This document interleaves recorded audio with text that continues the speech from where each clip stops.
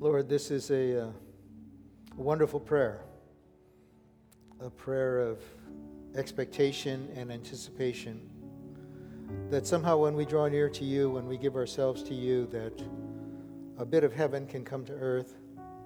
And we're praying for this, Lord. We're working for this,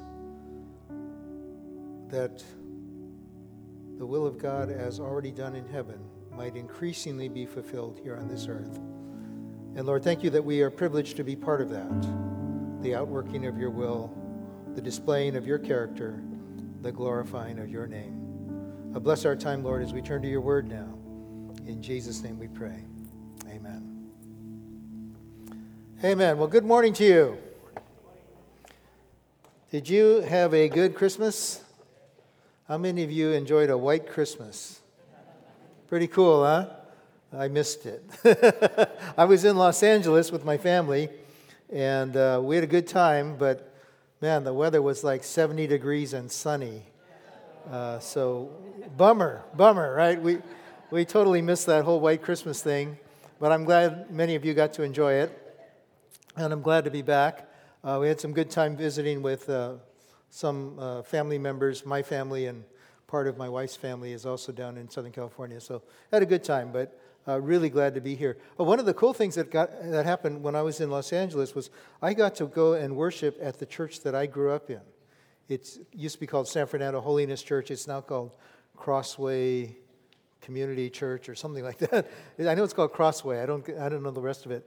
But it was really cool. I mean, I can go to that church, and there are still people there who were my Sunday school teachers when I was growing up in that church. And really fun to be there and recall some of those old days when I was in youth group in the church and where I got baptized and all of that. So anyway, it was good to be there, but this is really my favorite church, Lighthouse Christian Church, Bellevue, Washington.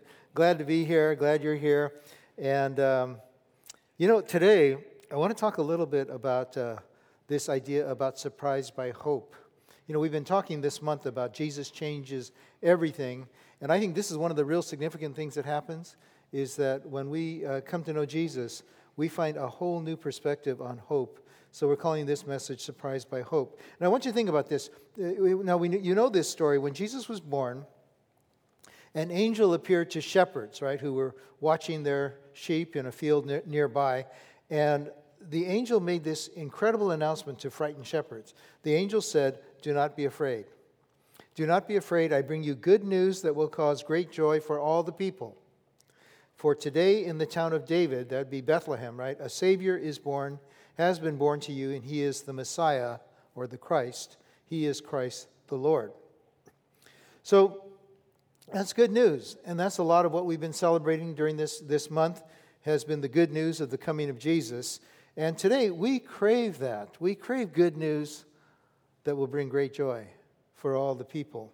I was watching the news last night, and although we think it's cold here, we know that much of the country is suffering incredible freezing weather. And interestingly, this thing I was watching last night, it was talking about how they're preparing now for tonight, Times Square, and thousands, maybe 1 million people traditionally gather in Times Square on New Year's Eve and celebrating and hearing music and waiting for that ball to drop at midnight and all that, right?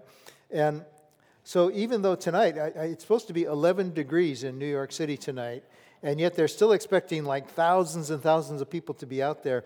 And you know what I was thinking? That's how hungry people are for celebration, for good news.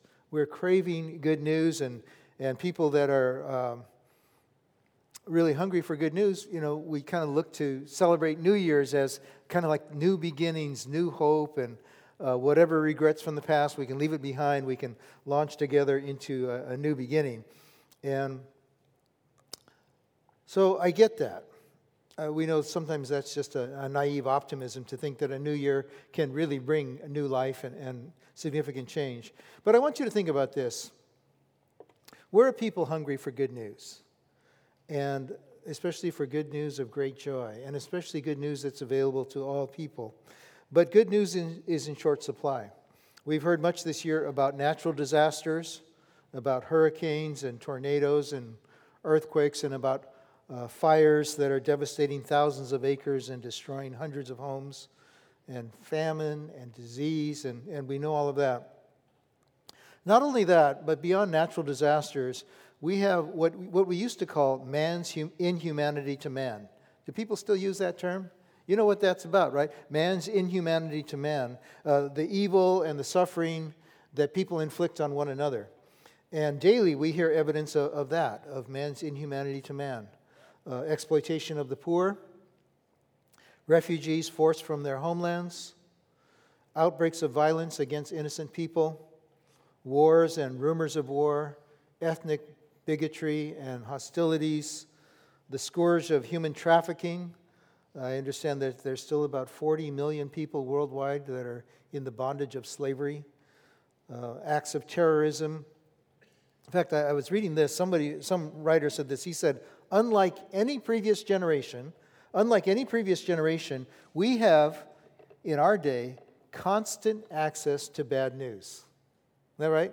And through the internet and through the media and all that. We have constant access to bad news, news that produces fear and anxiety, discouragement and despair. Can we really believe there's good news of great joy for all people? Where can hope be found?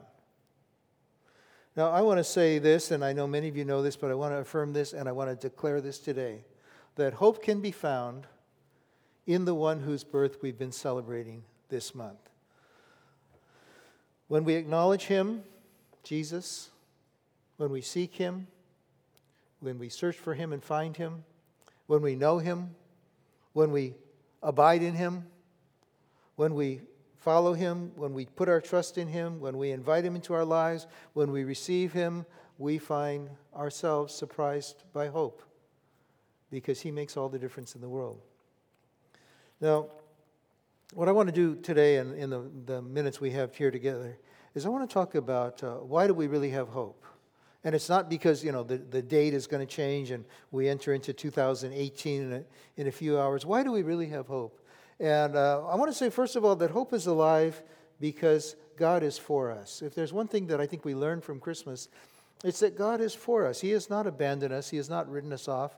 When the angels spoke to the shepherds that first Christmas, they said, "Unto you is born this day a Savior," right? And to us, some of us, we've heard that so much that it doesn't really strike us. But I want you to think about who that was spoken to. That was spoken to shepherds, who in their society were very ordinary people. Some people considered them kind of like the riffraff of society. They weren't acceptable company. They weren't high status. They weren't wealthy. Actually, they were fairly poor. But not only poor financially, but they weren't well respected in good society. In fact, did you know this, that shepherds could not serve as witnesses in a court of law? Because they were viewed as unreliable. Sometimes people viewed them as people who often steal from their owners, and they don't own the sheep, but they take care of the sheep. But shepherds did not have a very good reputation. They weren't really that socially acceptable. And of course, they smelled like sheep, which is natural given their vocation. So I want you to think about this. This is really a surprising, amazing, unexpected event. That when the angel, the messenger from heaven, comes to announce the birth of the Savior of the world, that the message first comes to shepherds. Unto you is born this day in the city of David a Savior. And I think it's so significant, and I don't want us to miss this during this Christmas season, that I think this pronouncement to these shepherds is kind of like maybe God's way of telling us we're all welcome. We're all included. You don't have to be, wealthy, religious, respected. You don't have to be prominent. You don't have to be popular. That this message is unto you, for you, and it's for everyone. So that's the first thing I want to say is hope is alive because God is for us. That Jesus came for you. And let me read these verses. This is from John chapter 3, verses 16 to 18. Listen to this. God so loved the world that He gave His one and only Son. Now, I love this about God. He doesn't just stand off in the distance and say, "I love you guys," but He loves so much that He takes action. He draws near.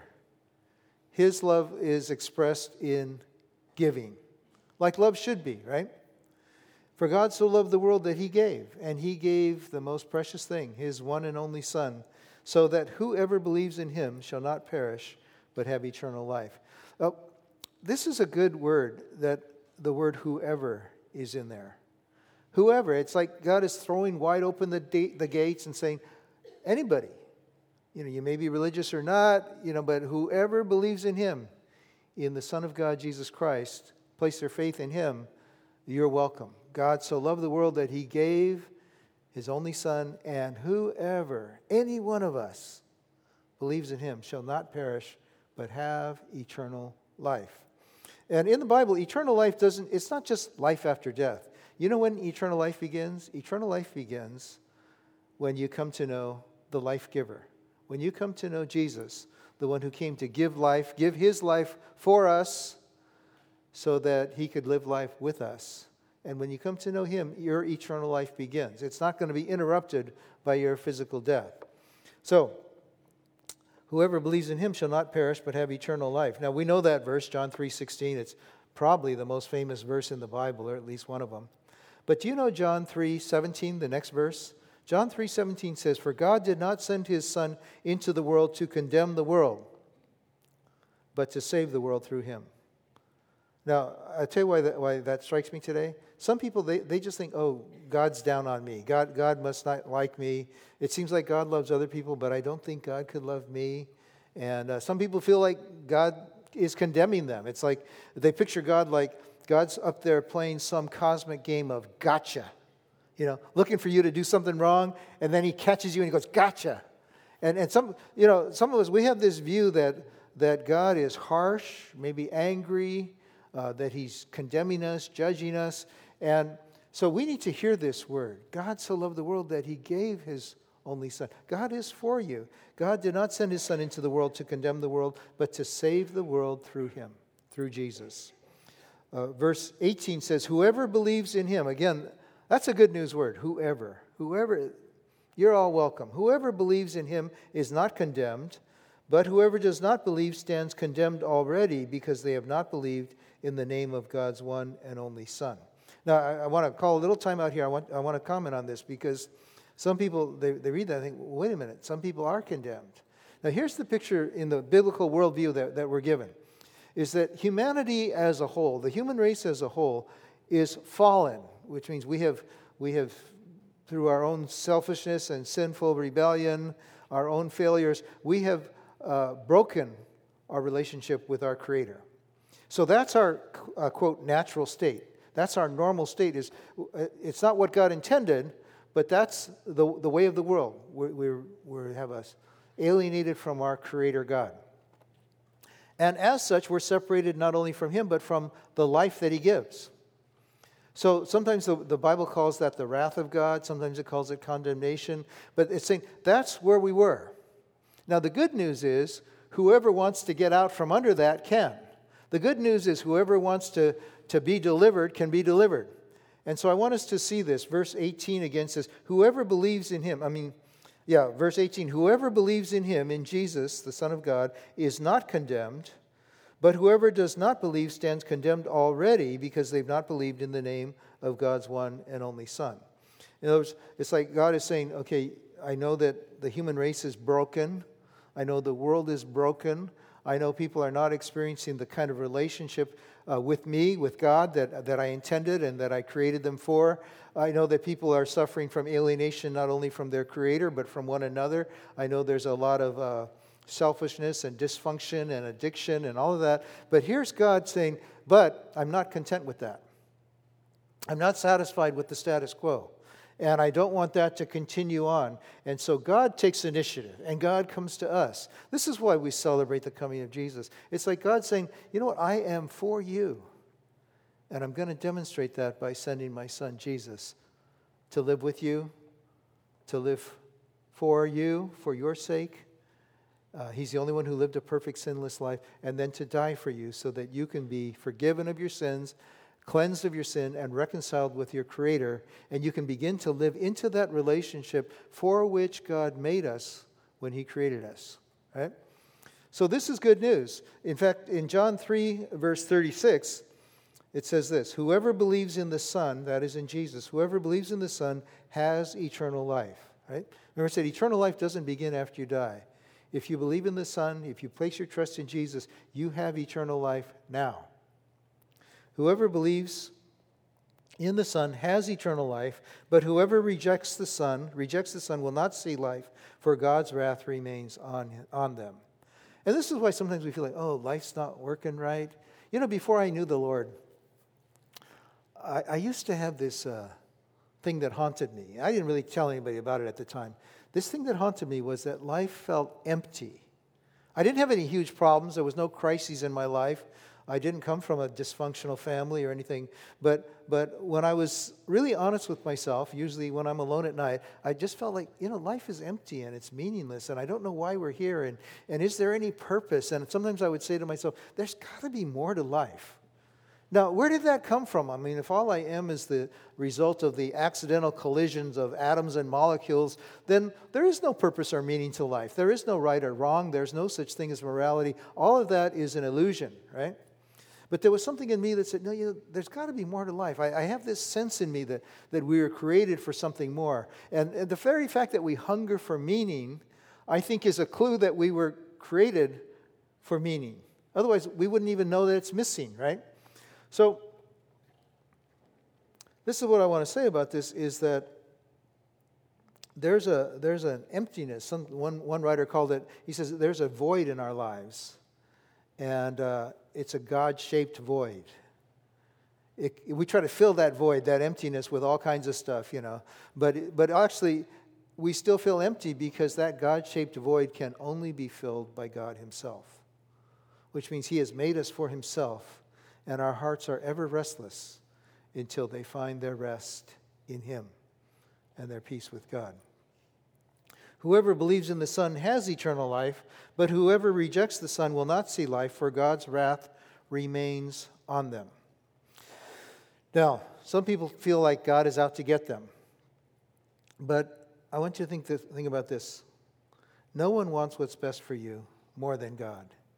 He's not out to get you. He's for you. When Jesus met people, sometimes the first thing he would say, sometimes the first thing he had to say is, don't be afraid. But often when Jesus met people, he would say this. He would ask them a question. And the question is this: what do you want me to do for you? Right? Maybe it was somebody who was blind or someone who was lame. And Jesus would say, what do you want me to do for you?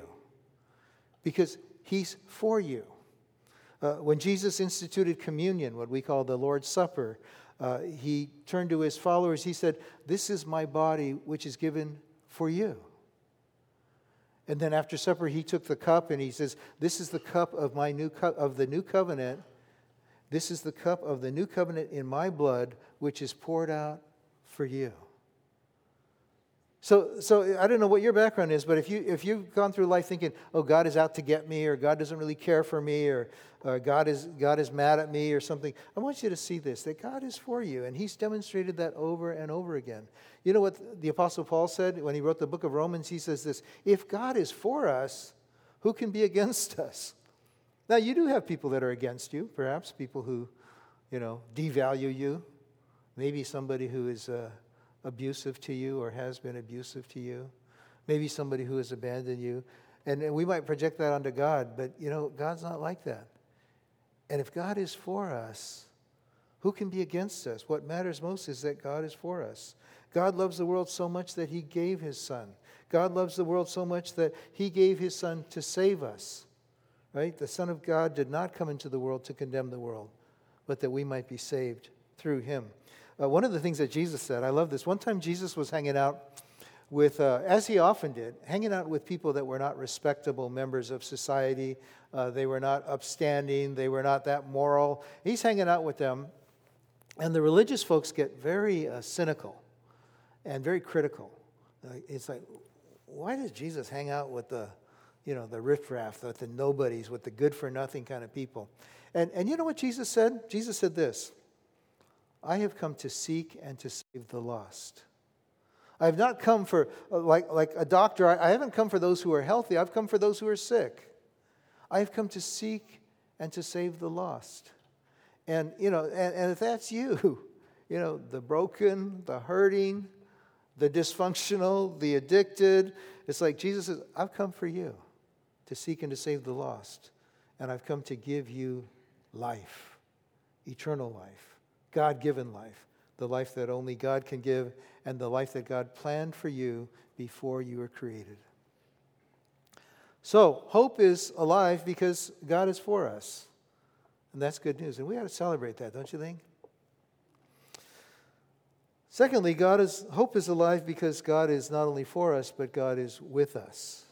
God is with us. Sometimes babies are given 2 or 3 middle names, and sometimes it's to honor relatives, and we want to make sure that we get the rich uncle's name in there or something like that.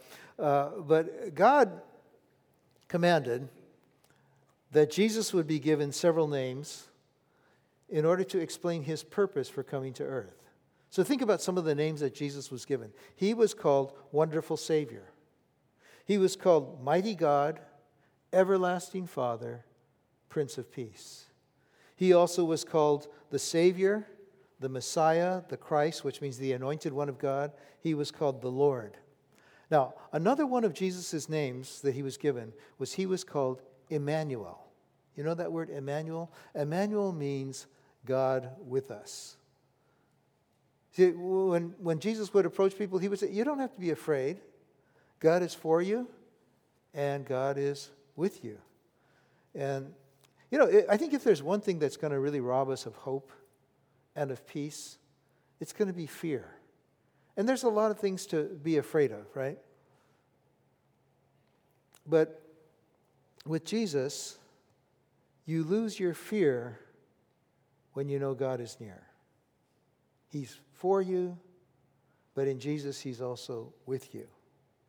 And sometimes we're just going to have to choose. Are we going to live in fear and insecurity and anxiety? Are we going to go through life fretting and fearing? Or are we going to trust God? See, I really believe this. The closer you get to Jesus, the closer you live with him, the more you know him, the less anxiety you're going to have, the more peace you're going to have. It doesn't mean you don't have any problems, but it means, I shall not be overcome by my problems. I shall not live in worry and fear and anxiety all of my days. Because God's presence trumps panic. Because you lose your fear when you know God is near. So hope is alive because God is with us. You may have been abandoned or felt abandoned. Or you may be afraid of being abandoned or ending up alone. And everybody has faced the pain of rejection in some way at some point. You might have experienced the sting of ethnic prejudice or gender discrimination or religious intolerance, which seems to be on the rise. And if that's so, I don't want to minimize that. I'm really sorry for the pain that you've experienced. But never project that onto God. Because others have hurt you or devalued you or used you or abused you. Never project that onto God. Because God is for you and God is with you. He's never abandoned you. In fact, one of the promises God makes, this is in Hebrews 13, he says, I will never leave you, I will never abandon you. So if you feel far from God, guess who moved? I will never leave you. I will never abandon you. One of the things Jesus said to his disciples is he says, I am with you always, even to the end of the age. We can have hope because God is for us, but also God is with us. One of my favorite verses in the Bible, or one of my favorite passages, is sometimes called the Shepherd's Psalm. Do you know the Shepherd's Psalm? It's Psalm 23, the 23rd Psalm. But there's a line in there that says, talking about, how God is our good shepherd and the Lord is my shepherd. I shall not want. I have everything I need. And he watches over me and he leads me and he guides me. And then there's this line that says,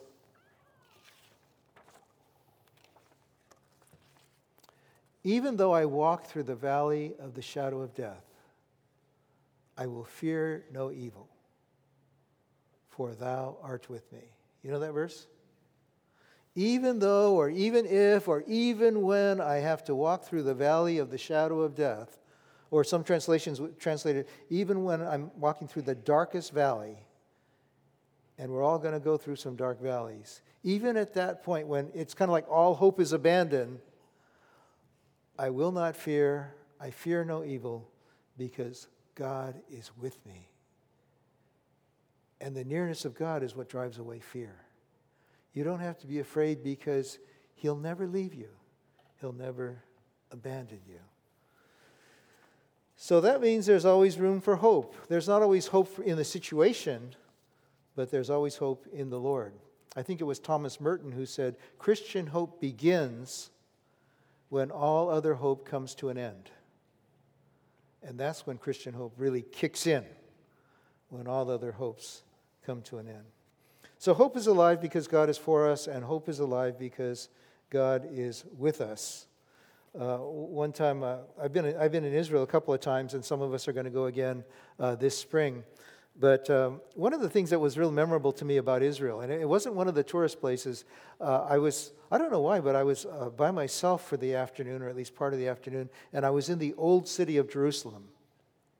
And I was just kind of wandering around, checking out things, and I wandered into this church. It's an old church. It's hundreds of years old. It's a Lutheran church called, I forget, Redeemer Church or something like that. Redeemer Lutheran Church.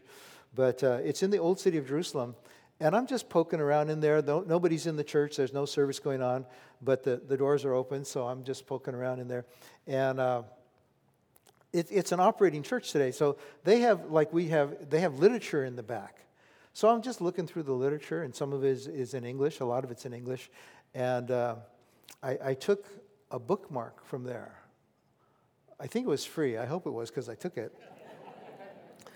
Anyway, I still have that. It's been over 20 years since I first got it. I still have that bookmark because it's very precious to me. And these are the words on that bookmark. It says this: always live in the knowledge that Jesus is present. The assurance of His presence will change everything, and your sadness will disappear. And I love that. Always live in the knowledge that Jesus is present. The assurance of His presence will change everything, and your sadness will disappear. We know something of fear and worry and anxiety and dread and regret. I don't want to minimize that. But we don't have to live in that. We don't have to dwell in it, and we certainly don't have to let our lives be controlled by it. You know why? Because God is with us, and God is for us. Always live in the knowledge that Jesus is present. The assurance of His presence will change everything, and your sadness will disappear. God is with us, and God is for us. Let me mention one more thing. Hope is alive also because God is renewing us. God is changing us. God has plans for us. Let me read you a couple of great verses in Romans chapter 12. Now, in the first half of Romans, the book of Romans, it's a lot of great theology, and it's a lot about the sorrowful plight of humankind apart from God and how we got in that mess.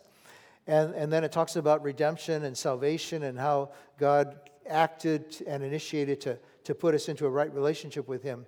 And then when you get to chapter 12, Romans chapter 12, the opening verses talk about God's mercy. It says, in view of God's mercy, which we've been reading about for 11 chapters now, in view of God's mercy and how He loves us and how He's committed to us and His compassion for us, in view of God's mercy, we're called to make a response. Here's what it says, Romans 12.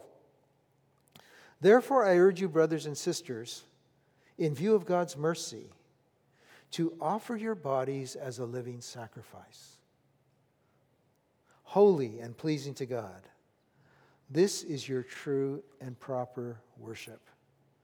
Now, I'm glad you're here. I'm glad you join us on Sundays. We are here to worship God corporately, but this is not the full extent of our worship. In fact, I think we ought to be worshiping God daily. With others, but often just alone too. But the essence of worship is this. The essence of worship is not singing, although that's an important expression of worship, or giving our offering, that's also an important expression of our worship. But the essence of worship is receiving God's revelation, whether it's through His Word or through a sermon or a message or through a song or just through spending time quietly before Him. But you receive God's revelation. He wants to communicate with you. And then you respond to His revelation. That's the essence of worship. You receive his revelation, and then you respond to it. Now, here's the response we're called for. In view of God's mercy and how much he's committed to you, and how much he's done for you, and how much he loves you, and how he's always with you, and how much he's given for you, especially the life of his son, his body broken, his blood shed. In view of God's mercy, you respond. Offer up yourself as a living sacrifice. And don't come crawling off the altar. You know, a dead sacrifice, it's just there on the altar. But you're a living sacrifice, which means I've got to live day by day with him and for him. In view of God's mercy, offer your bodies as a living sacrifice, holy and pleasing to God. That's what true worship is. That's your true and proper worship. Okay, now, the next verse, Romans chapter 12, verse 2 says, and do not conform to the pattern of this world, but be transformed by the renewing of your mind. Do not be conformed. See, I think one of the reasons that people often get spiritually stalled and stuck is because they're too conformed to the world. I mean, we've all been there. But there are times where God's ways and the world's ways are just divergent, right? We've got to decide who we're living for and what we're living for and what's most important. One man, Bob Buford, in his book called Halftime, he describes it this way. He was going through a big crisis in his life, not big troubles, but trying to decide what to do with the rest of his life. He was a Christian. He was a very successful businessman. He was very wealthy. And he was trying to figure out how to move in the second half of his life from success to significance. So he went to go see a counselor, kind of a guide, and this man told him, you know, your problem, Bob, you've got to decide what's in your box. And he said, well, what do you mean? And the idea is this, like at the very center of your life, at the very core of who you are, imagine that there's a box there, and there's one thing in your life that is most central, that is the highest priority. And his friend said to Bob Buford, he says, you've got to decide what's in your box. And is it going to be God, or is it going to be money in his case? And so he had to wrestle with that because, you know, he was very wealthy and he was using a lot of his money for good. But he's got to decide what is of ultimate importance, what's of ultimate loyalty, what's the thing around which everything else is going to revolve in my priorities and my scheduling and my decision making. And so he had to decide, and ultimately he decided that God's going to be in his box and that God's going to be at the very center of his life. And it began to affect and change him. Now, he didn't immediately sell his businesses. He didn't give away all his money, but it changed the trajectory of his life, and Bob Buford has been mightily, powerfully used by the Lord ever since. But I want you to think about this. You may be a Christian, I hope you are, and you know that you've got Jesus in your life, and you know that he's part of your life, but we still have to maybe answer this question, what's in your box? What's at the very center of central importance, of absolute necessity? What's the thing that's going to govern the decisions you make, the values that you hold, the lifestyle that you adopt? And each of us, we're going to have to decide what's in that box. Now, here's what Jesus would say. Seek first the kingdom of God and his righteousness, and the other things will be taken care of. Right? Everything else shall be added unto you. Here's what Jesus would say. The most important commandment is to love the Lord your God with all your heart and soul and mind and strength, and then to love your neighbor as yourself, right? So I think we've got to decide this, and here's what the Apostle Paul is talking about in Romans 12. He says, offer yourself as a living sacrifice to God, and don't be conformed to the pattern of this world, but rather be transformed by the renewing of your mind. And then, he says, then you will be able to test and approve what God's will is. Some of us, we want to know God's will. God, what is your will? Just show me your will, and then I'll decide if I'm going to do it or not, right? Well, that's not really submission to God. That's just trying to use and manipulate God. Like, God, you're one of my options. Present your options, state your case, and then I'm really the master of my fate. I'm going to decide if your will is worth following or not. And does it surprise us that God doesn't usually reveal his will to people that are taking that stance? Well, like, why should he, right? I need to be able to come to the Lord and say, Lord, I belong to you. I'm a living sacrifice. My life belongs to you. It's in your hands, and I'm going to spend the rest of my days following you. Now, Lord, would you please show me what you want me to do. Should I move or should I stay where I am? Should I change careers or stay where I am? Should I go back to school? Should I get married? Everything else begins to be lived from that center. And if Jesus is at the center, then the circumference will take care of itself, right? You take care of the things that are on God's heart, and God will take care of the things on your heart. So here's what he's saying. Hope is alive because God is renewing us. And how does God renew us? Well, first of all, give yourself completely to God. Have you offered up your life as a living sacrifice? Continually. And then stop trying to conform to this world. And then let God transform you by the renewing of your mind. I do believe this. God wants to do a transforming work in all of us. In fact, the Bible says He wants to conform us into the image of His Son, that we would live like Jesus, that we would be Christ-like persons. They're called Christians. That we would be the light of the world, that we would be the salt of the earth. He wants to transform us, change us, so that we increasingly reflect the image and likeness of Jesus. A man named Adam Hamilton, he's a pastor. He wrote this book called The Journey, Walking the Road to Bethlehem. And he talks about some ways that God transforms people. He says, Jesus saves us from guilt and shame, from hopelessness and despair, from fear and death. He breaks the power of canceled sin and sets the prisoners free. You'll recognize the song lyrics, some of you.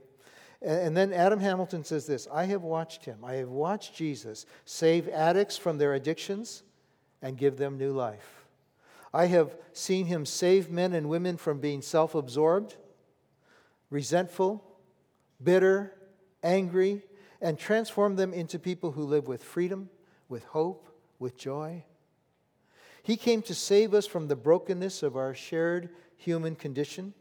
He came to deliver us. He came to lead us and send us out in His name to bring healing and hope to the world. This is what's really significant about Christmas. It's not just celebrating the birth of a baby born in the manger.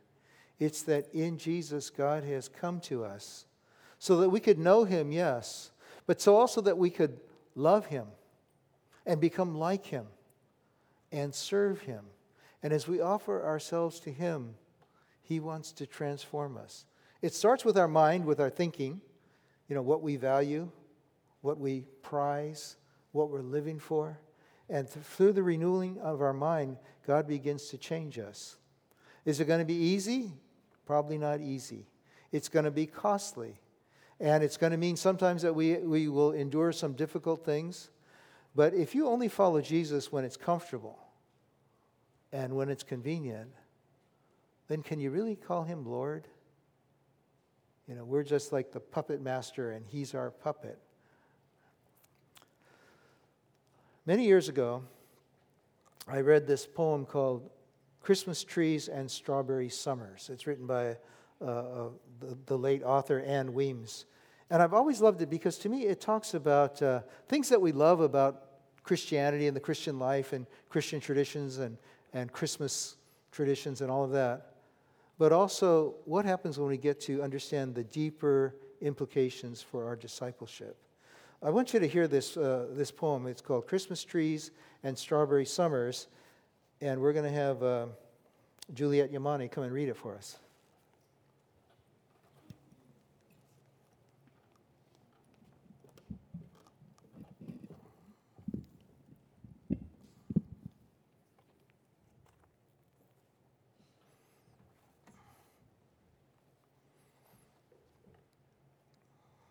What I really like is a life of Christmas trees and strawberry summers.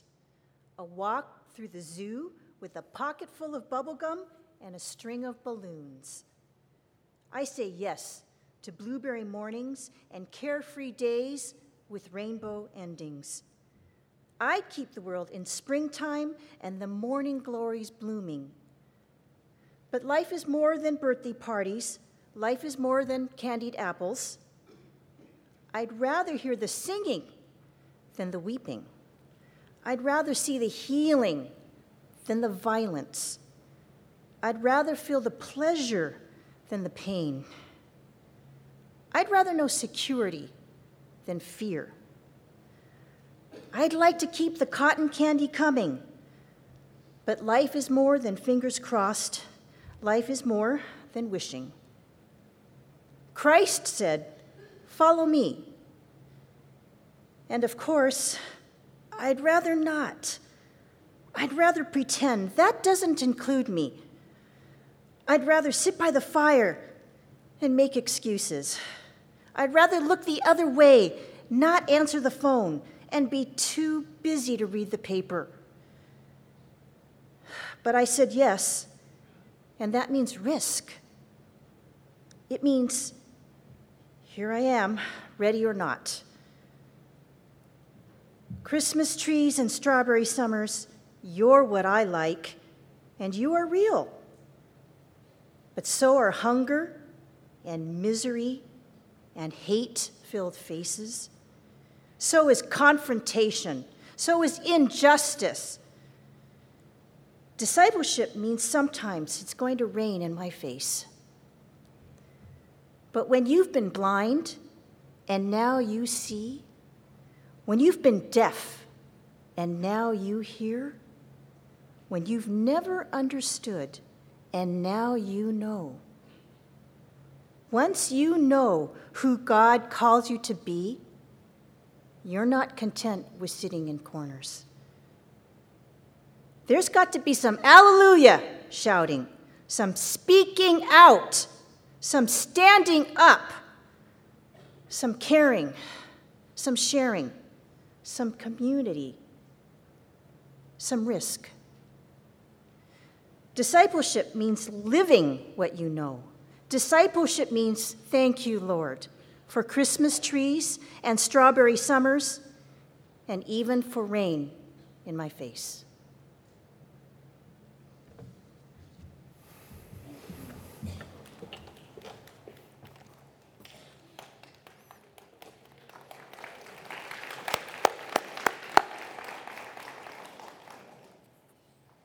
Thank you, Juliet. With the coming of Jesus, we're surprised by hope. And like that first Christmas, the angels came to announce his birth and the way that now God was doing something new in the world.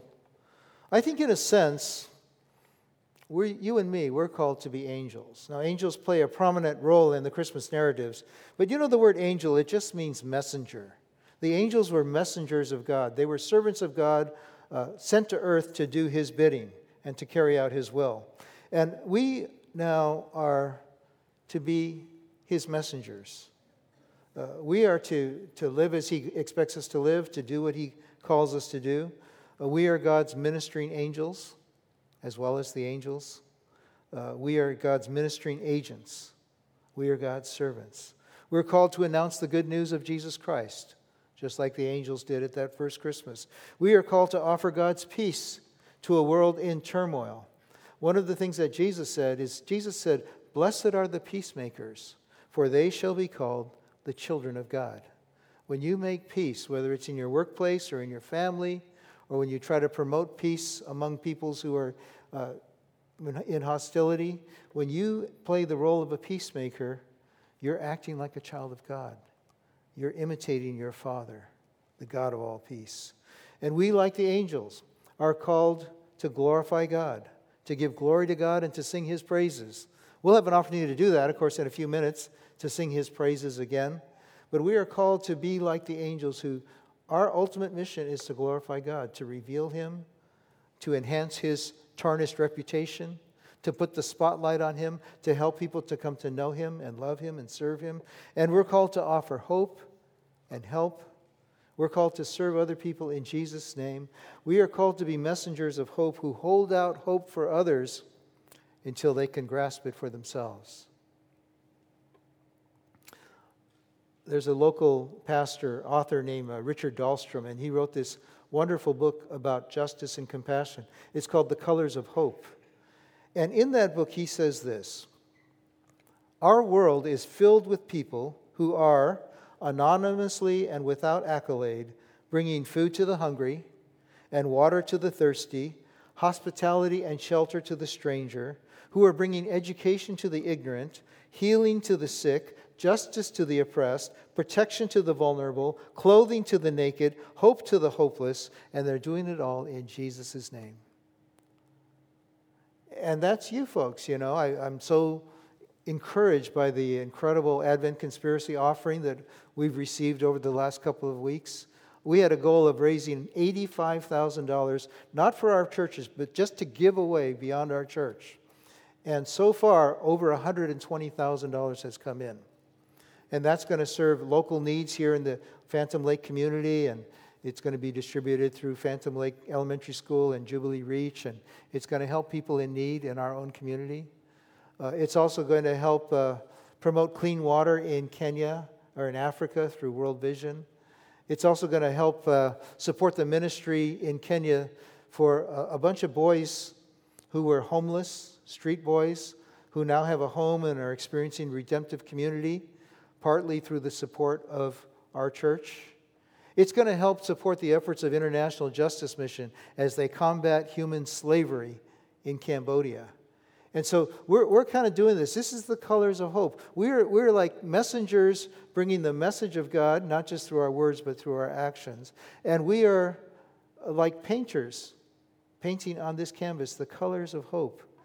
Here's what Richard Dahlstrom says. As we bring clothing to the naked, hope to the homeless, all in Jesus' name, then we are painting the colors of hope so lavishly, so vividly, so faithfully. And it's awesome. And it's got to go beyond just Advent Conspiracy. It's got to be our calling now to be the messengers of hope, of God's hope, to a world that is often in despair, often cynical, sometimes violent and hostile. And we're the messengers of hope. We receive the hope of Jesus, and then we're bringing it. We're bringing it to this world. I am very hopeful. I'm very encouraged about 2018. But it's not because the change of the date on the calendar. It's not because of the New Year's celebrations tonight and tomorrow. I'm very hopeful because I know God's Spirit is on the move. And God's Spirit is filling God's people and moving us beyond ourselves. When we learn that it's not just about being called a Christian or not even just about attending church, although obviously I believe in that, it's really about learning to live life with Christ at the center and experiencing transformation as Jesus lives his life in us and through us. And then he uses us to touch a world that's often hurting and sometimes lonely and much afraid and needing the peace of God and needing to know the joy of the Lord as our strength and needing to know the compassion of Jesus and needing to see people who are not just about themselves but who really care about justice and people who are willing to be courageous in sharing the good news of Jesus. May we be among them. May we have a great year together in 2018. Let's pray together.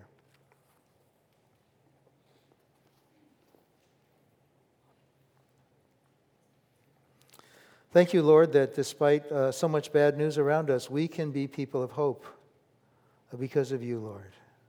All because of you. Thank you that you've come for us, that you have come to us. Thank you that you are for us and you are with us. And you, Lord, are renewing us day by day as we draw near to you.